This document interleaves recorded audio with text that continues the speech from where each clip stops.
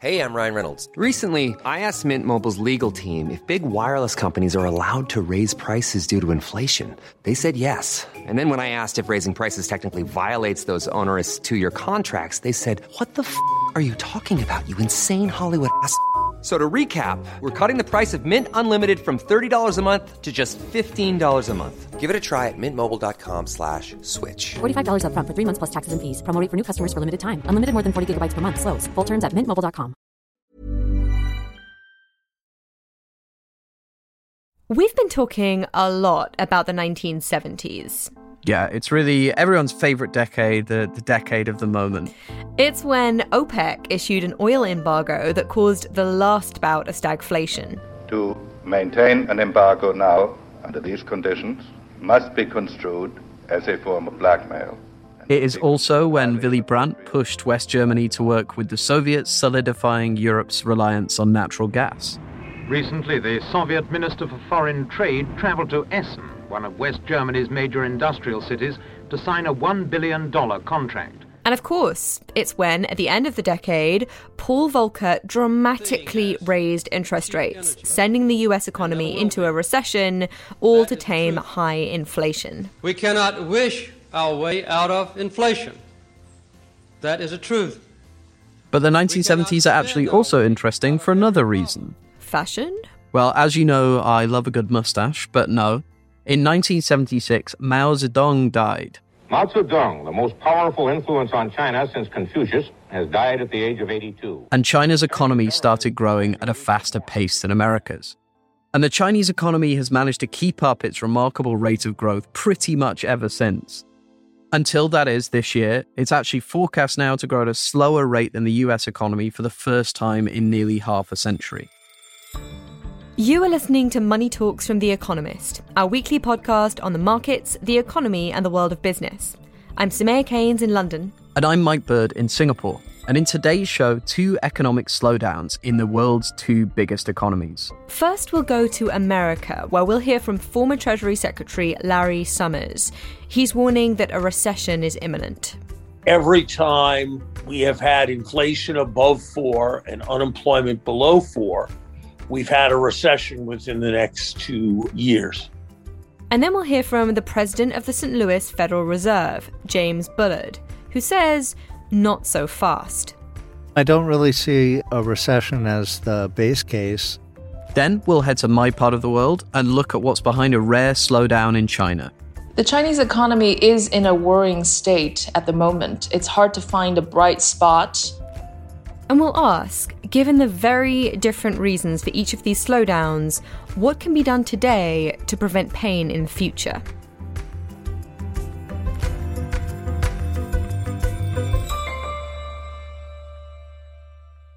Well, hello there, Mike. Hello.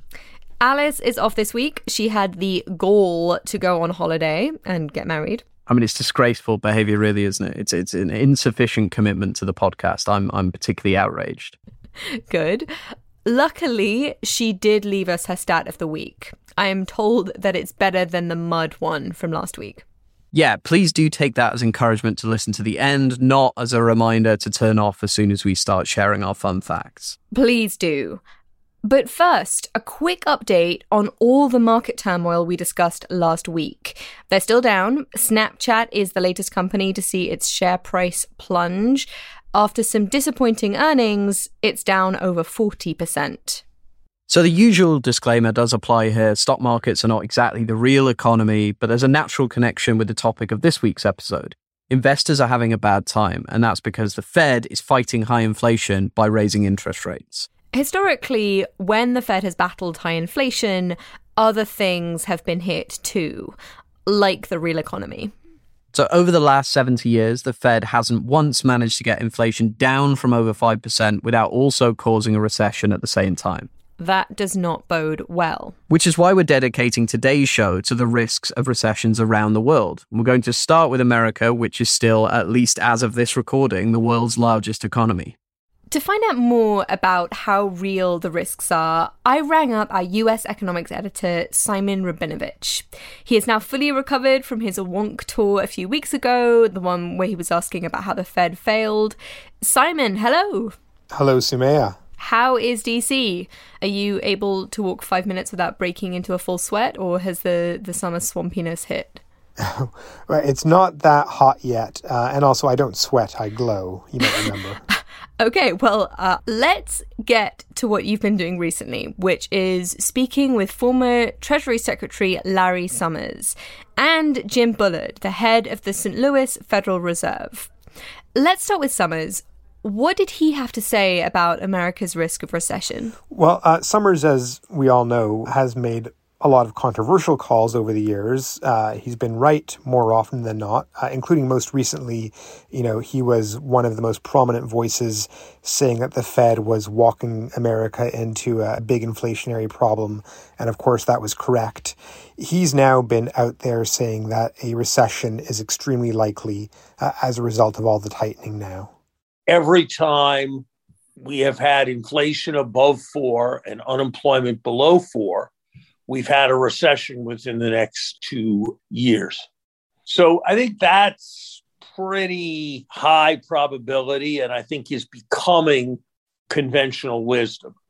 I think the only argument that it will not be necessary to have a recession is some version of the team transitory argument.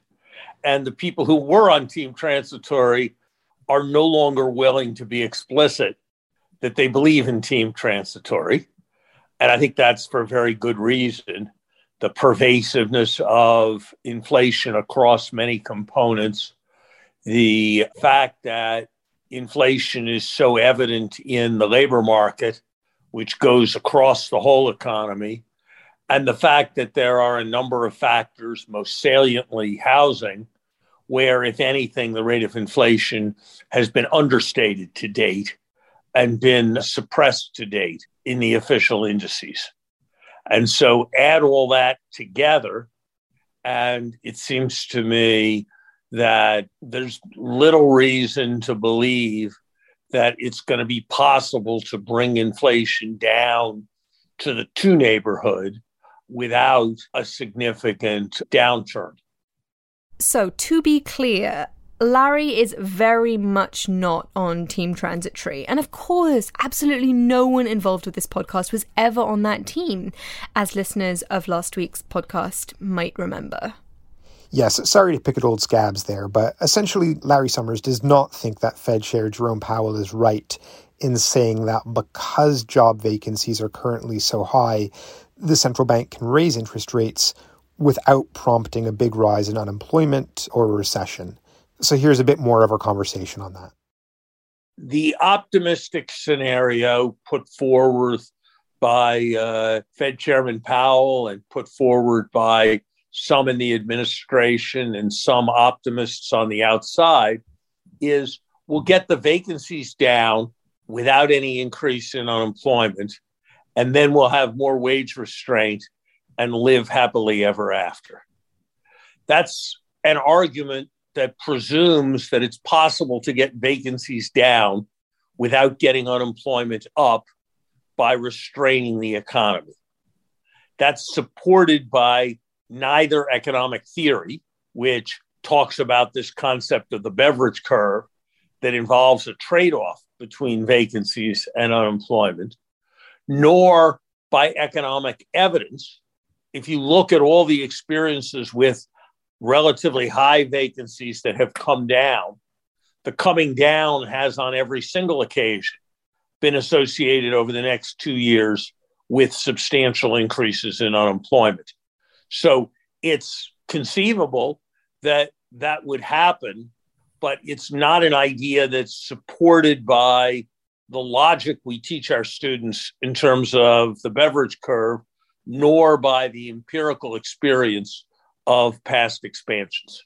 Okay, so given that you clearly think there will be a downturn, unemployment is going to have to rise, what do you think the recession is going to look like? Is it going to be anywhere near as bad as the financial crisis 15 years ago?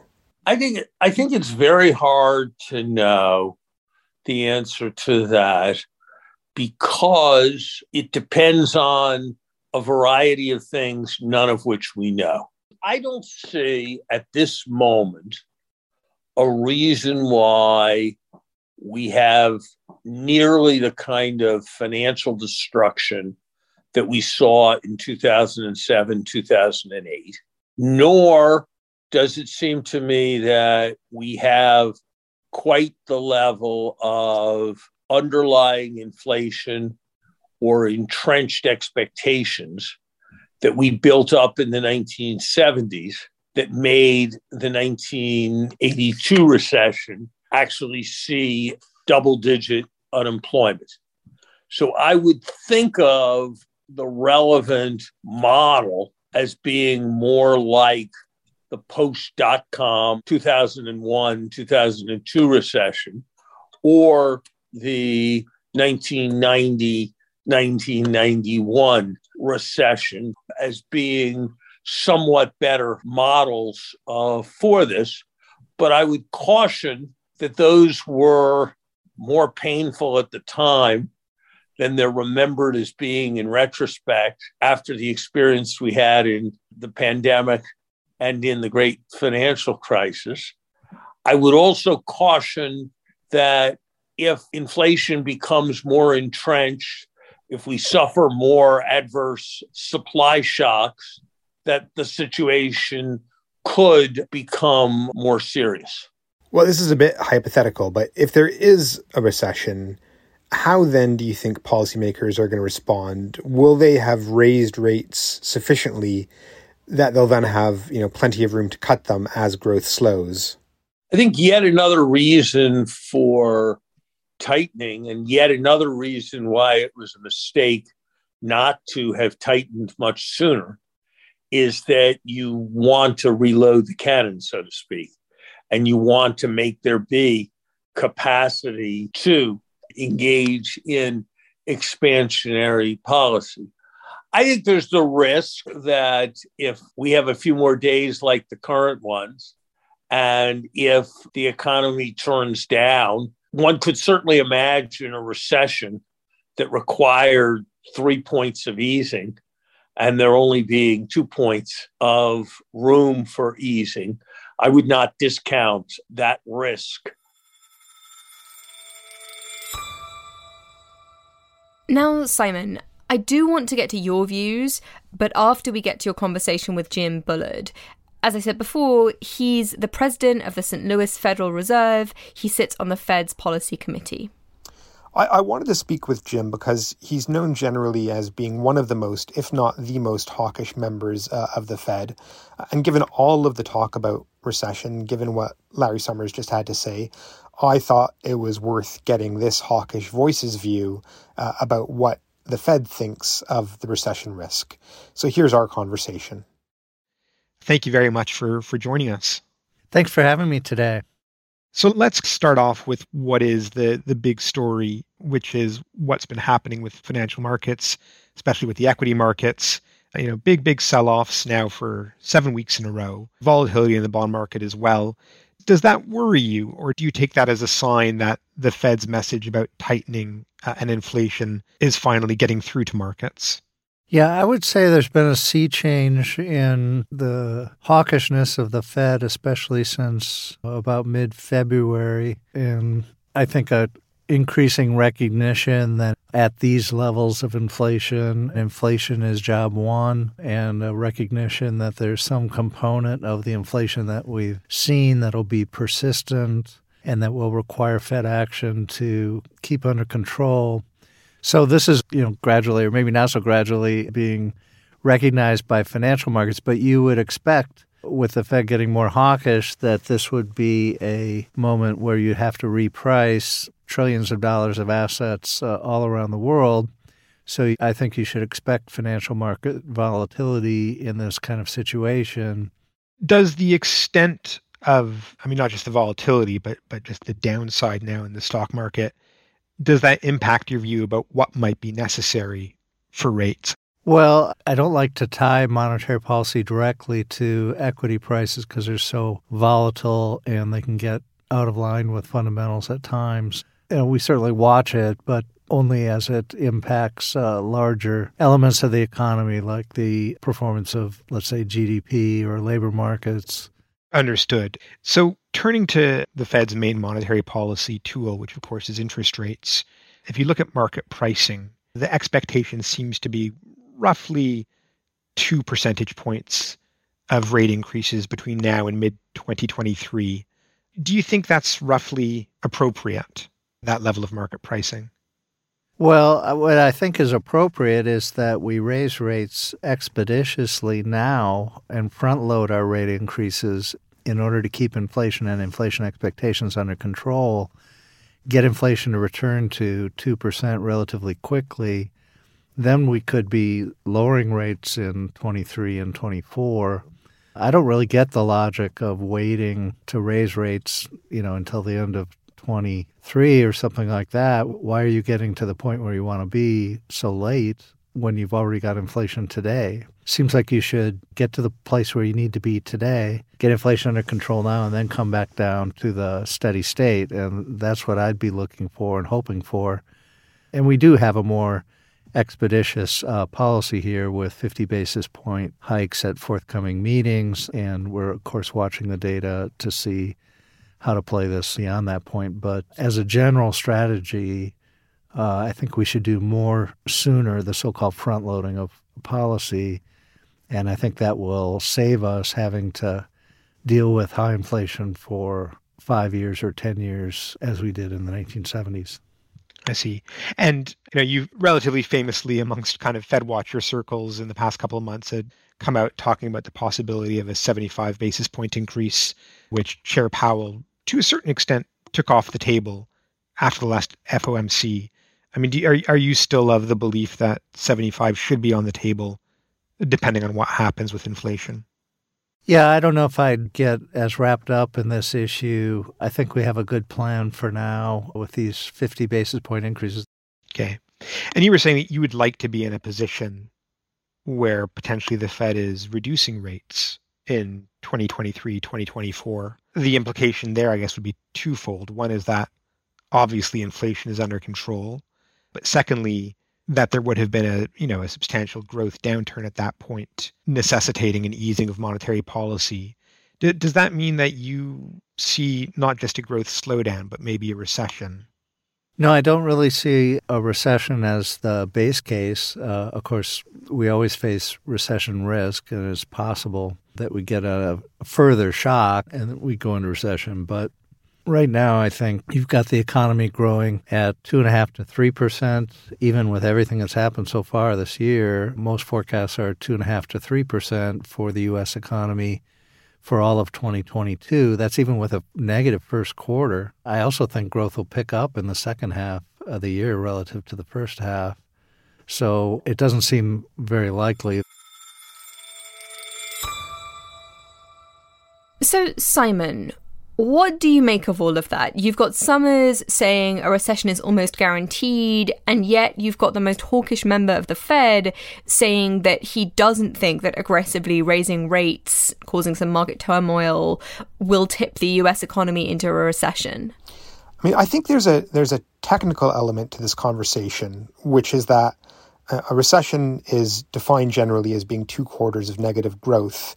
But I think there's general agreement, across the aisle, if you will, that growth is definitely going to slow.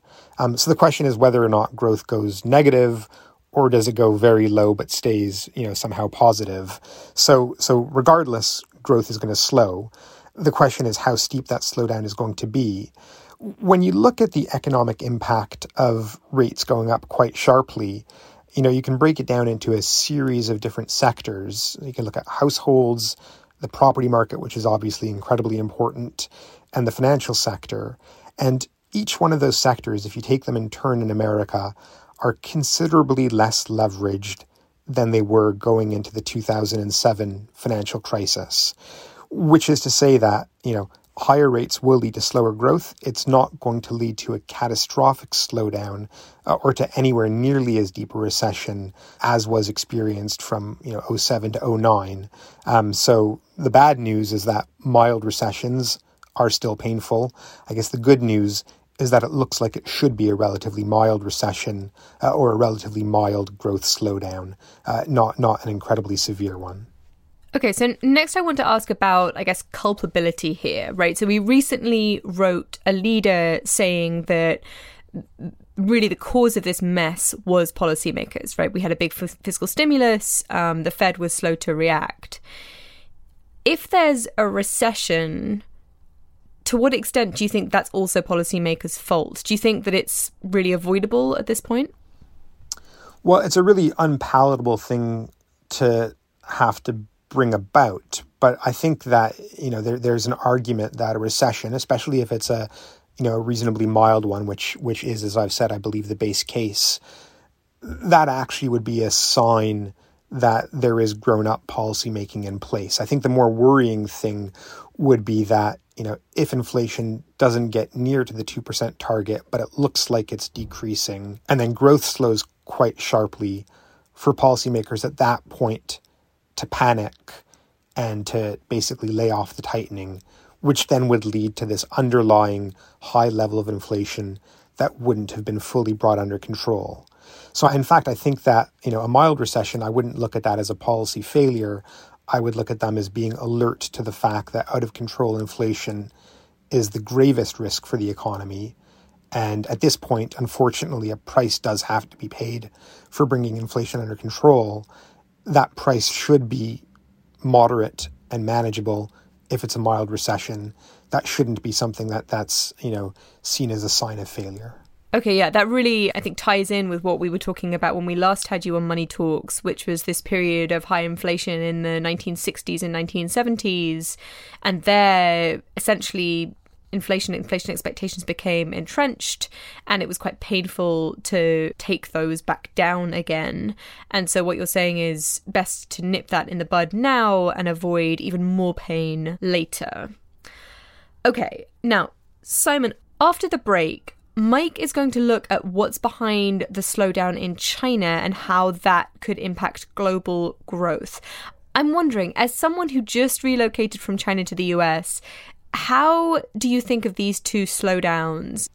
Well, it's a really interesting question. I think at a very high level, you could say there's one point of similarity, which is that they're both policy-induced slowdowns. In America, inflation is high, as we've discussed, and the Fed is doing what it can to bring it down. In China, unfortunately, it's a whole series of policies that have gone wrong. COVID-0, the crackdown on the property sector, the crackdown on the private sector more generally. And the problem there, of course, is the policy settings seem to be relatively fixed in place. So in America, you might say it's a cyclical slowdown or recession.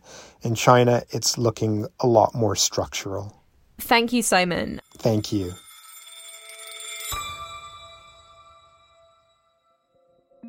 Now, before we go to the other side of the world and look at China, it's the time in the show where we encourage you to take out a subscription to The Economist if you don't already have one. That's right. Subscribers can read my fascinating piece on the debate around windfall taxes on energy companies in Britain. Mike, what of yours could they look forward to? Yeah, it's been a busy week. I've been writing this week's briefing with my colleague Callum Williams, who's a senior economics writer at The Economist based in San Francisco. And the briefing is all about a slightly different Chinese economics issue. It's the Chinese government's attempts to reframe, reshape, and change its links with the rest of the world, which means fewer links with the liberal democracies that China finds increasingly unreliable, and attempts to make itself self-sufficient in high-tech sort of choke point industries. Great. Okay, well, I will look forward to that and not envy you working across the Singapore-San Francisco time difference. Listeners can get a great introductory offer by going to economist.com/podcast offer. And if you're already a subscriber, you can sign up to our weekly newsletter by going to economist.com/newsletters. Both of those links are in the notes to this episode. Ryan Reynolds here from Mint Mobile. With the price of just about everything going up during inflation, we thought we'd bring our prices down. So to help us, we brought in a reverse auctioneer, which is apparently a thing. Mint Mobile Unlimited Premium Wireless. How to get 30, 30, bit to get 30, bit to get 20, 20, 20, bit to get 20, 20, bit to get 15, 15, 15, 15, just $15 a month? Sold! Give it a try at mintmobile.com/switch. $45 up front for 3 months plus taxes and fees. Promo rate for new customers for limited time. Unlimited more than 40 gigabytes per month. Slows full terms at mintmobile.com.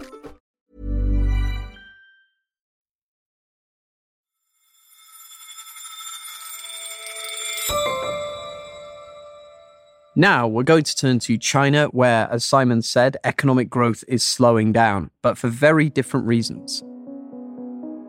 The main reason at the moment is the Chinese government's zero-COVID policy.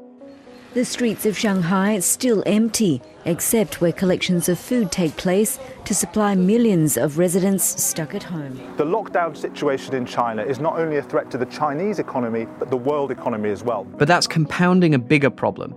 President Xi Jinping's struggle to shift the growth engines of the Chinese economy. 我们要常怀远虑，保持战略定力和耐心。 Mr. Xi calls it his new development concept, which is meant to address great changes unseen in a century. 保持战略定力和耐心，致广大而尽精微。 Some of the goals are reasonable. The government wants to cut inequality and debt. But there are some political elements too.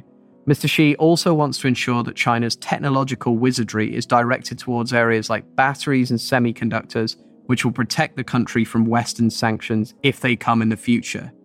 But it's the policies being implemented in a haphazard way that's slowing economic growth and scaring off foreign investors. The property sector, which has helped power China's economic boom over the last 2 decades, has been hammered, and consumer-facing tech companies are smarting from a regulatory squeeze. One statistic in the paper that really caught my eye: Chinese shares now trade at a 43% discount to American ones, which is a near record gap. To find out more about just what's happening inside China, I rang up Dr. Keiyu Jin, an associate professor of economics at the London School of Economics, who is based in Beijing. Hello, great to have you with us. Great to be with you on this program. So what's going on with the Chinese economy right now? It seems like growth has slowed quite rapidly. There's a number of factors at work. What do you think's happening? What do you think the biggest factors are? The Chinese economy is in a worrying state at the moment. It's hard to find a bright spot in the Chinese economy. If you look at services, which was the source of growth in the recent years, it's been shut down in many of the major cities, or at least intermittently so around the country.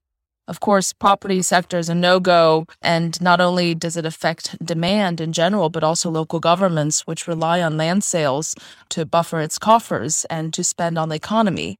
As we've seen recently, the technology and education sectors are under tight regulatory scrutiny, and whilst I don't think it will affect the long-run entrepreneurial spirit and dynamism, at least in the very short run, it does have an effect on investor confidence. Lower income households are, of course, suffering quite a bit at the risk of losing jobs or taking a huge pay cut. And richer households are holding back their spending and saving more based on precautionary motives. So we're seeing luxury sectors and higher segments of consumption sector also suffering. And most of all, confidence is lost, not only among enterprises, but also of households and of foreign enterprises and investors. So to get the economy back on its feet and to restore confidence, it will take not only the right policies, but also time. Still, I think this is a short-term deviation from the norm, and there are many bright spots to look forward in the near term and in the future. But currently, the Chinese economy has plunged into an economic paralysis.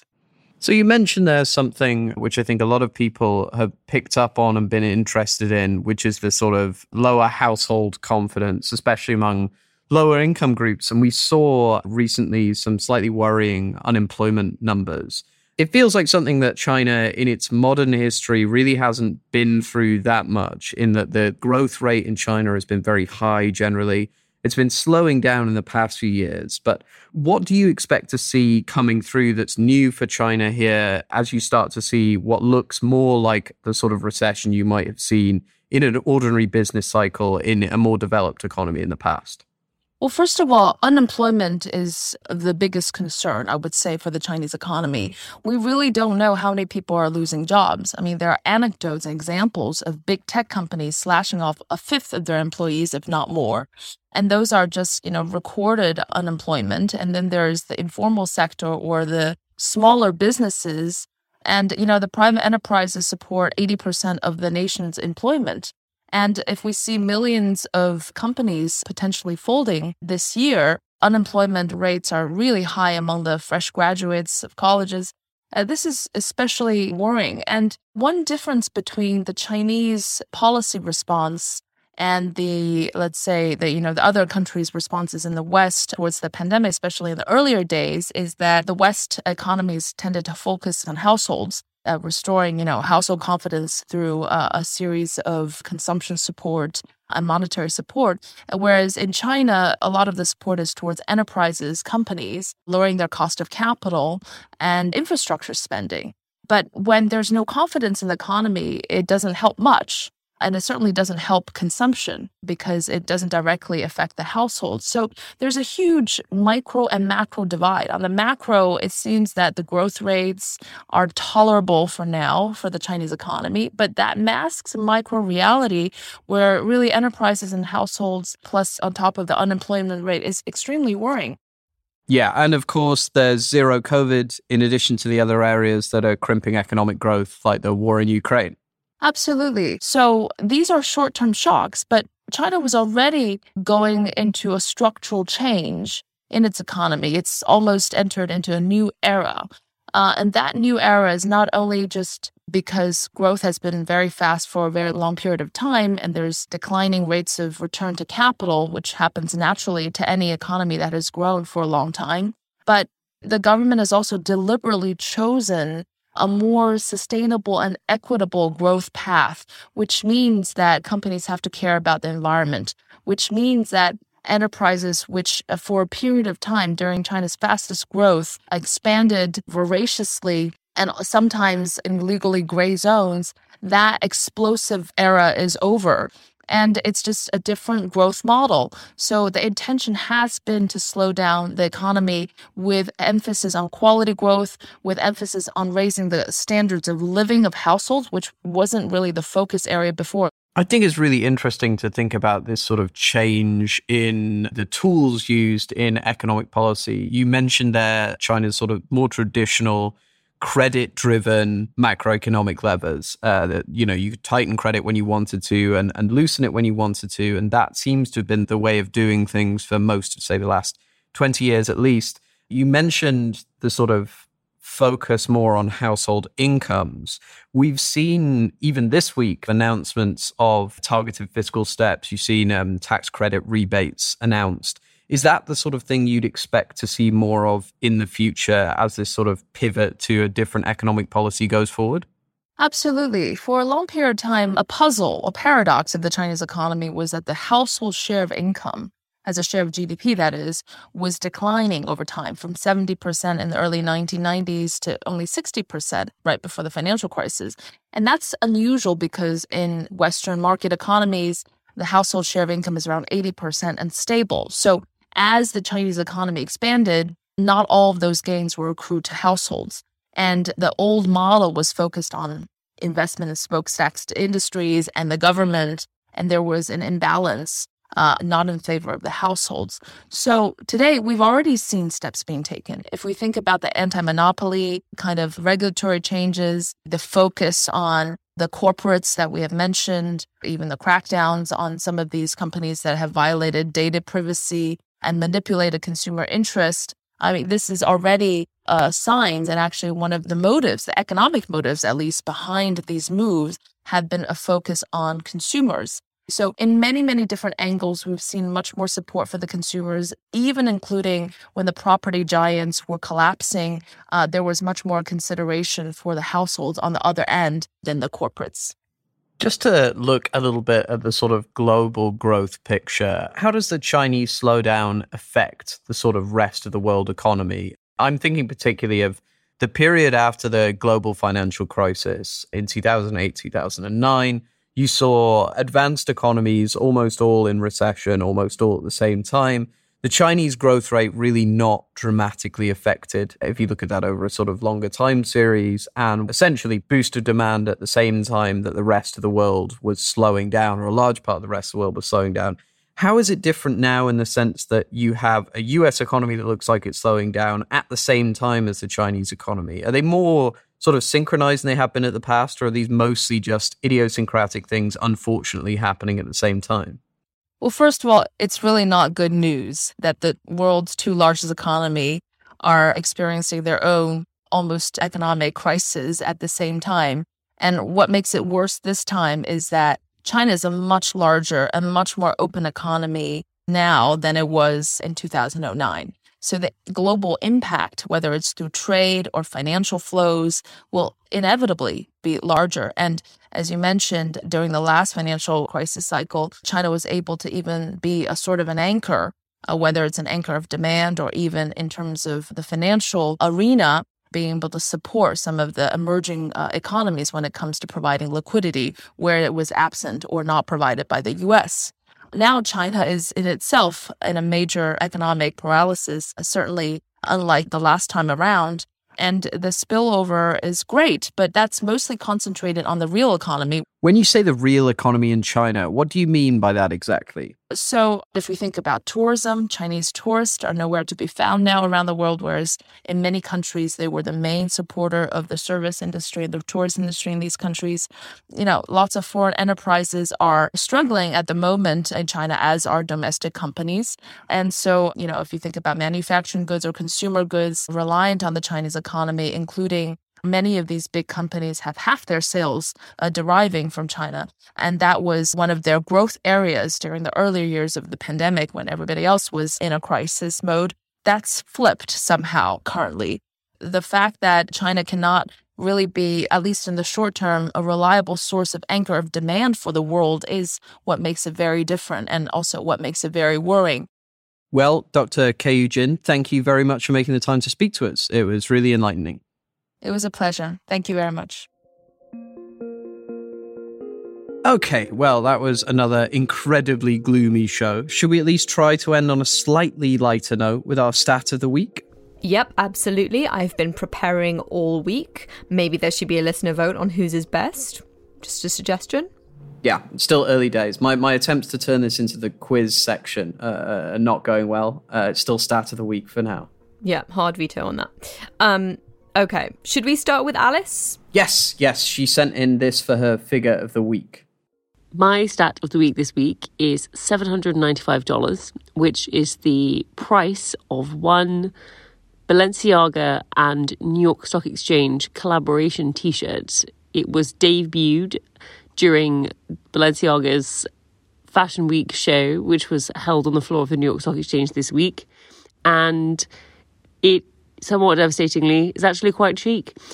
I feel like because fashion shows, take several months to come together, when Balenciaga were planning this, the S&P 500 was probably at close to its all-time highs. And so surely them launching this t-shirt has got to be like a new high watermark for bull market behavior. Okay, I love Alice, but is that a stat or is that just a price? I think you're right. I think she's taken her eye off the ball here. It's a price rather than a stat. It's obviously we're all still very interested, but it's not really a stat, is it? Okay, can I give you mine now? Yes, go for it. What's yours? Well, in honor of James Bullard at the St. Louis Fed, I thought that I would find a fun fact about the FRED database, which is this database that the St. Louis Fed runs. FRED is really the best friend of all US data nerds. It helped me out in many a time of need. And so I went to look for the series with the most observations in FRED. And it turns out that is US RECDP. Not a very snappy name. It is an indicator of whether or not the US is in a recession, and it goes all the way back to December the 1st, 1854. And so there are, as of this recording, 61,170 observations. That is a FRED record. Yeah, so if you're of an anxious disposition and you'd like to check on a day-to-day basis whether the US economy is in a recession, that's where you can find it. My statistic of the week is 850,000, and that refers to car giant Toyota's production goals from June. They've cut their production by about 100,000 a month. And it's based on something that we've suddenly stopped hearing about, which is the semiconductor shortage. It seems like we pivoted massively to everyone panicking about demand, having spent almost all of the last 2 years worrying about supply parts. And I think it was a very interesting little stat to me to note that that is actually still happening yet. Yeah, we might have gotten bored talking about supply chain disruptions, but they are definitely still real. Our thanks go out to Larry Summers, Jim Bullard, and Dr. Keiyu Jin. And thank you for listening to Money Talks. Don't forget to rate and review us on Apple Podcasts or wherever you listen. Or write to us at podcasts@economist.com. Today's show was produced by Kevin Caners. Our sound engineer is Nico Raufast. The show's editor is Kim Gittelson. I'm Samaya Keynes in London. And I'm Mike Bird in Singapore. And this is The Economist.